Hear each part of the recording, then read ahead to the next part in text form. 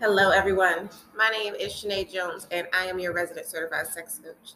Thank you so much for joining me on Do You Know the New Kinky You? This is your platform to help you discover all that creates you as your unique sexual self. Our sexuality is something that is very personal to us, and even if we know somebody who has traveled a very similar path, our experiences are going to be different. What I would like to help you do is to have the conversations that can sometimes be hard, but allow us to ask ourselves, do we know who we are as sexual beings? Do we know the new kinky selves? Do we know the new kinky you? Do you know the new kinky you? Is my point. So, in this episode, we are reading from the book Mirror of Intimacy: Daily Reflections on Emotional and Erotic Intelligence by Alexandra Katakis and Tom Bliss. This is the ASEC 2015 Book of the Year, and ASEC stands for American Association of Sexuality Educators, Counselors, and Therapists. The way that the book works is we have a quote and we have a topic that supports that quote. So there's a topic and there's a passage for each day.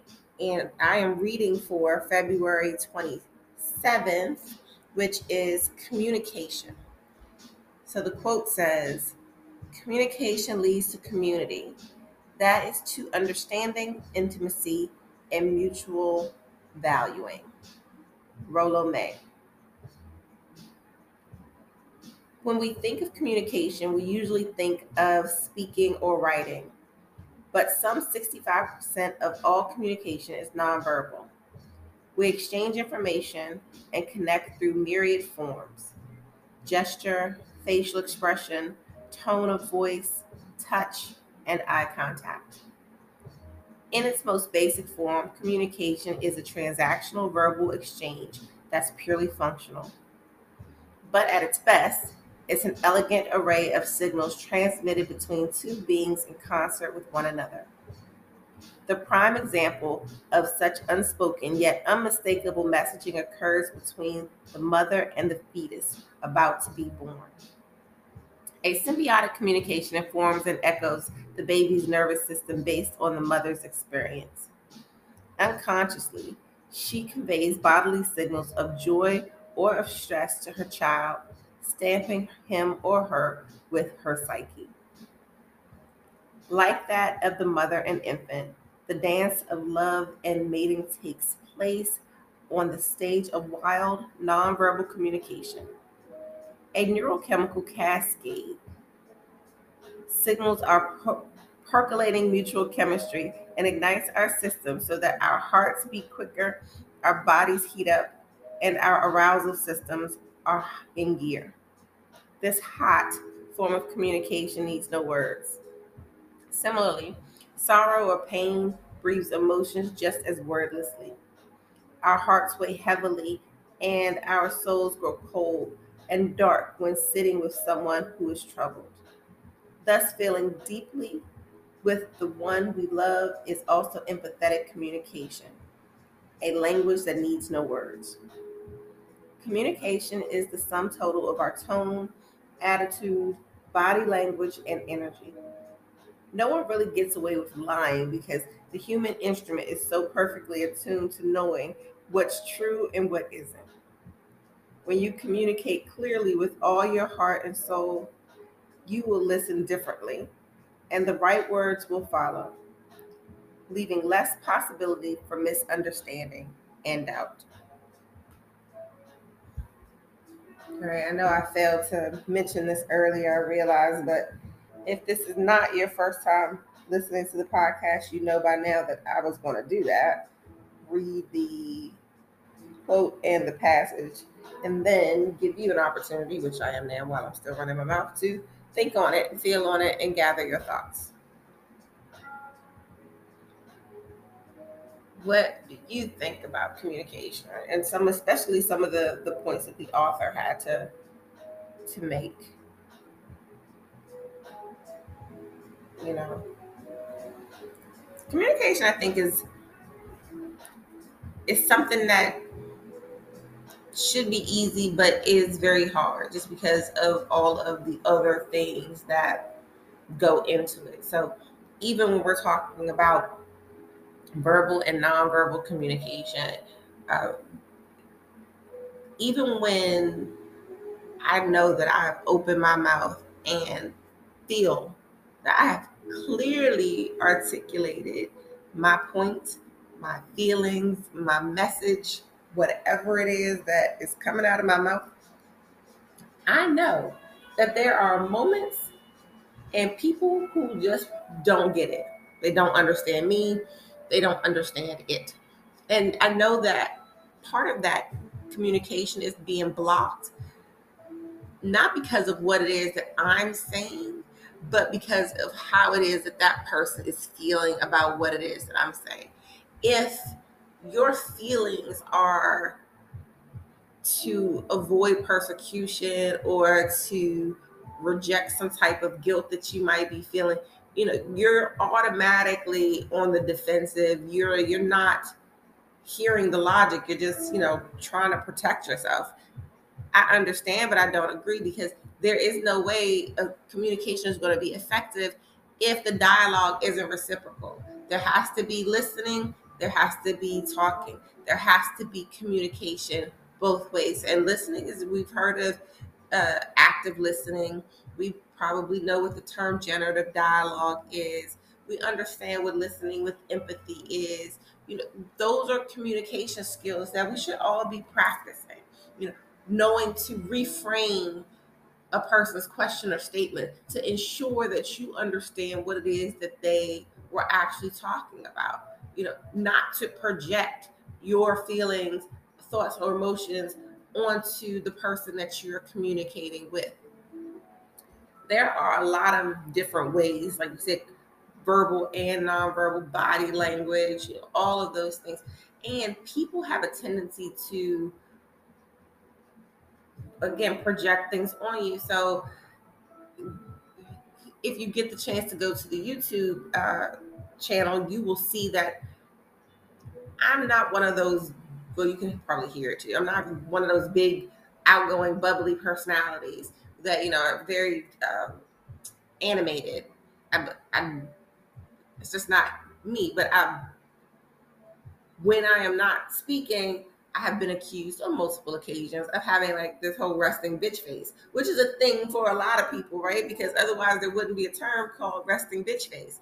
But what that means is it's a negative connotation of sorts, because now instead of me just being an unexpressive, lethargic type of face, now resting bitch face means that I am not being friendly, I am not being warm, I'm not being this person that is approachable perhaps.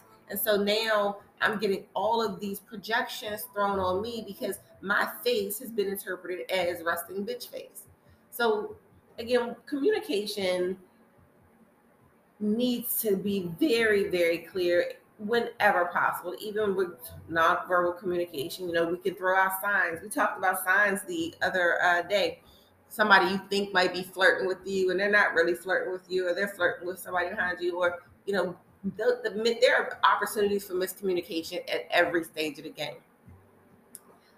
As a personal example, I will say one of my pet peeves as far as communication is lying to me. Now, I have people in my life that, people lie. I get it. Sometimes it's a little white lie. Sometimes it's just something so dumb you just say it. Other times it's very intentional and it's very hurtful. And the thing that will bother me more than anything is if I'm talking to you, I'm trying to communicate with you about whatever the particular situation is, and you look me in my face and you lie to me, and I know you lying to me, because then now that is impacting our trust. It's impacting my feelings of love and connection with you. It is doing a whole lot that telling me the truth, even though I might not like it, will do less damage for me than lying to me and trying to make me feel as if I am dumb or don't know what the hell I'm talking about. That's one surefire way to kill any type of effective communication that we would have. So if we ever get the chance to speak, just remember that part about me. But probably ask yourself how it is that you are, and perhaps your partner or partners are in that same situation. Where is your value? Where are your core values, which we also talked about, related to communication? Figure that part out, and then you really should practice it. Be mindful of it and practice it. Be Think about what your face looks like when you're not smiling, and do you care what your face looks like, or what does it mean, like if someone is trying to talk to you and you got your arms crossed in front of you and your eyes rolled and squinted and you're not really paying attention, all those good things. Or when you are listening to somebody, you're engaging, you're asking questions. Are you being in a level of appropriate touch where you're being showing affection based off of what that person is saying? There are so many different things communication covers, but I'm going to stop talking about it for now. Please think on it for yourself. I am Shanae Jones, your resident certified sex coach, and again, I thank you so much for joining me on Do You Know the New Kinky You? Communicating about sex, especially, can be hard. Sex is very personal to a lot of us. There are things that we grew up with related to shame and negative messaging related to body image, or pregnancy, or being called a slut or a whore, or whatever it is. Some of us have the benefit of growing up in a very sex positive environment where at worst it was neutral and you didn't get any negative messaging. At best, you had somebody that was there for you to talk to you and teach you and to explain to you about what sexuality means. Then you probably have some of us who, my daughter is now experiencing this crazy mommy who wants to share and teach and not shame her, and get her to understand she is a beautiful girl, or a person who currently identifies as a girl, and all of that stuff. So all of those things that make her, and I'm trying to avoid all of the damaging things that happen as some of our other human connected people that they experienced as children.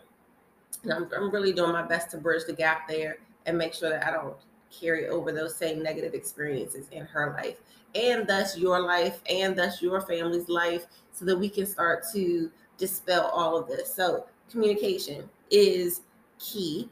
And that is why it is that I do this podcast, so you can start to think about how you feel, how you're impacted, and then talk about it. You want to talk to me, we can talk. If you want to talk to your friends and your neighbors, share this podcast, bring up the conversation with them. Start the conversations, have the conversation. The more we do it, the easier it'll become. It's healthy. It's very healthy, I promise. Thank you again. Don't forget to follow me across social media at DOYOUKNKY Ada.com. That is the website. I have some things coming up. Please, I look forward to talking to you again soon. Next podcast will be tomorrow.